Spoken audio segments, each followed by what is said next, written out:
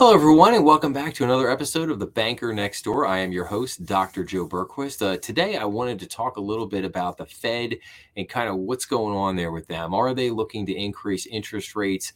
If so, how much? Is this dramatically, a little bit? And then what kind of impact is that ultimately going to have on the market itself? So we're gonna take a look at a couple articles here, a couple things I think that everyone will find real interesting. And I'm going to preface this by saying is I'm almost using this. I saw this one article here the first article I'm going to hit on, which was absolutely fantastic. And this is going to be a little bit of a precursor. So I'm going to do a book review next week called The Lords of Easy Money by Christopher Leonard. If everybody can see that. So Christopher Leonard, I'm not exaggerating when I say I read a lot of books.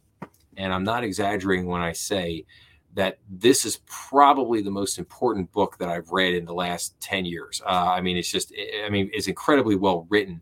But, after you read it, you're not going to look at the Federal Reserve the same way again. And you're probably going to come away pretty upset is what I would say at the conclusion of the book. So, but like I said, let's get into some of these articles here that I wanted to share with everybody, and you'll a lot of this stuff will become evident when I see it. So this article this week was pro take: dissenting votes at the Fed are almost non-existent. And this is the Lord's Easy Money. It basically starts off with the discussion of dissenting votes at the Fed and how you basically had, one person who was the main dissenting vote in a lot of the discussions that were going on. And at the end, you're really left with, well, okay, was this person right or were they not right? But you were left with the overall feeling that you needed that dissenting vote. You have to have dissenting votes because that is where the collaboration comes in. That's where the discussion comes in. That's where the thought process comes in. What bothers me about this, and I'm gonna go down here. So to say, nay votes at the Federal Reserve's interest rate setting committee meetings have been in steady decline, with dissents during Jerome Powell's nearly 6 years at the head of the central bank at just 2.6% of total votes, the lowest since at least the Paul Volcker era in the mid-1970s and 1980s. Since the pandemic in March of 2020, dissents under Powell have been even more rare, 1.4%. Over this time, the Federal Open Markets Committee has dealt with a collapsing economy and labor market and spiking inflation while managing a Fed balance sheet swollen by asset purchases during the pandemic. And then they have a chart here. So this chart basically says declining dissent. Federal Open Markets Committee, the FOMC, the votes under Fed chairs since August of 1979. And you can see here, Paul Volcker had a total votes of 861 with his dissenting votes of 92. Alan Greenspan had 1,693 votes versus dissenting votes of just 82. Ben Bernanke had a total of 687, had dissenting votes of 48. Janet Yellen, 311, had only 22. And then we see Jeremy Powell, 506. And my gosh, it's like you can't even glit it, 13 votes. But, and the one thing I will point out is that Alan Greenspan was head of the Federal Reserve for 17 years. It's a long time. It might have been in the 110 year, 112 year history of the Fed. He might have been the longest serving Fed chief. I'd have to take a look at that, but Alan was there for a long time. Thus his blue bar is much, bigger than the other people on here. So, and Janet Yellen was only Fed chair for a short period, term, maybe 4 years, something like that. Ben Bernanke was there, I think, for 8. Paul Volcker was probably there for 12, I'm guessing, something like that. But anyway, I think the issue here is the fact that you're not having any dissent, and what I worry about is that the Fed is basically becoming an echo chamber, where there's no dissenting voices, and there's just nothing. And that's a real problem because I think at the Federal Reserve, like I don't want to see no dissent. I want to see an overabundance. Like I don't want to see like 60, 70% of the people dissenting all the time. But I would like to see, 20%, 30% dissent. Just because that tells me that they're having conversations about what's going on. They're arguing about, are not arguing, but there's debate. There's a lot of debate about what's going on, and some people agree and some people don't agree. And I just think it's kind of ridiculous when you get to these points. A lot of times, the Fed chairs demand, unanimous votes on a lot of these things to present to the public that we are totally unified and nobody thinks differently. Because the problem is, from a political standpoint, you come out, you make a decision, and 10 people vote on it and 3 people didn't like it and didn't want to go along. Well, the first people the Fed, the first people the press want to go to is those 3 people who dissented. Oh, why did you dissent? Why didn't you like this? Do you have a problem with the Fed chief? And so it can open up effectively like a whole can of worms that do you really want to go down that road? And again, you'd like it to be cleaner. I think from the Fed chief's perspective, it's like you'd like it to be cleaner. You're not getting a lot of dissenting votes and whatnot. But I just see this as a problem. I see this as a big problem with because again, right here it says in the article, people should feel freer to dissent, said Bullard, one of the James Bullard, who's a former president of St. Louis Fed. He's now dean of Purdue University's Business School. Powell is congenial and his career is about building relationships, and that could be a factor in the lower dissent rate. But maybe politically, the best thing for the institution is for them to look united. What I just said, I think that is the thing that causes them to not want dissent. But it's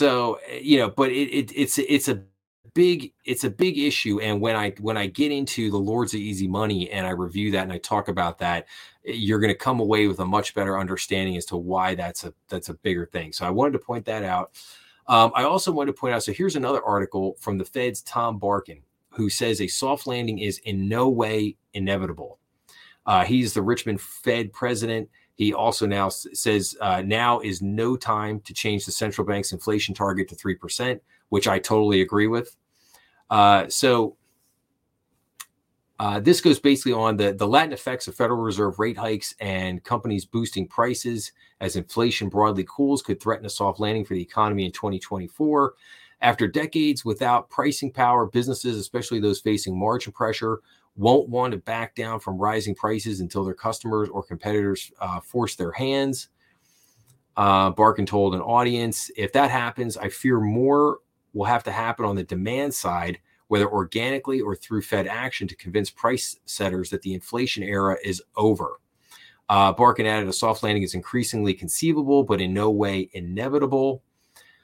The Fed has raised rates 11 times since March of 2022 to try to bring down inflation to the 2% target. Significant progress has been made with the latest consumer price index, but we just saw a spike in inflation 2 days ago. Many economists believe the economy is downshifting and inflation cooling to the Fed's 2% target without a recession that throws many people out of work and elusive soft landing. But some believe that the swarm of rate hikes may continue to tighten the economy into 2024 because of a lag effect on businesses and consumers, leading to higher unemployment and economic stress. It's easy to imagine that that impact of all this tightening will eventually hit the economy harder than it has to date. As an example, I saw data suggesting that corporate interest payments as a percentage of revenue and household interest payments as a percentage of disposable personal income have both now only gotten back to 2019 levels. Barkin also spoke of an idea floating around that the Fed could change its inflation target to 3%. You may wonder whether a different destination, say 3% inflation, would be acceptable. The answer is no. Credibility is the Fed's key asset. Changing the target before reaching it risks that credibility. If you go back to the episode that I just did on inflation, one of the things I forgot to mention that I thought of when I was looking at this. So one of the things that you risk when you're fighting inflation is permanently locking that inflation into the economy. And what do I mean by that?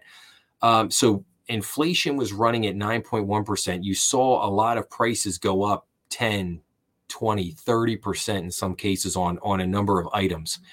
Well, if you come back down, say that the inflation comes, so inflation comes back down 3%. Well, it didn't, the prices did not come back down. The prices on these items did not decrease. That just meant that the increases, the acceleration of the price increases has cooled off, has stemmed off. But now, if the Fed does not, basically, if they don't drive us into a recession and get companies to start reducing their prices back, and they kind of take their foot off the gas here, so to speak, and then they start cutting rates and they say, oh, our inflation target is 3%. And now inflation continues to run at a 3 to 4% clip. Guess what? You have now permanently locked that inflation. You've permanently locked those price increases into the economy. And that is a major danger, that we face here. Sound like Will Robinson, danger Will Robinson. But we have again, it's a major thing that again, a lot of the Fed people don't like to talk about it, because it's something that a lot of people, again, don't really get, but it's a big problem that we have to worry about. And I think he said it right. Is it basically like, we don't want to increase that target down to, or move that target up to 3% rather, and then basically risk locking in that inflation that's already transpired. All right, so let's go to a couple other articles here real quick. So, ongoing rally for stocks and bonds hinges on Fed's 2024 plans. You better believe that. The ongoing rally in U.S. stocks and government bonds could stretch well into 2024 as the Federal Reserve moves to ease monetary policy and a resilient economy continues to fend off recession. So in other words, the rallies that we've seen the last month and a half, 2 months in the bond and the stock markets, if they are going to continue, you're going to need the Fed to basically cut rates. And furthermore, if the debt, if the bond sales, if the Treasury debt sales of our trying to sell our national debt, if they are not being bought by China and Japan, basically the Fed and the Treasury are going to have to step in and purchase these securities. They're going to have to purchase the bonds. They're going to have to purchase the Treasury notes. They're going to have to do that if they're going to maintain or keep the yield curve inverted, keep the spreads on the Treasuries where they're at right now.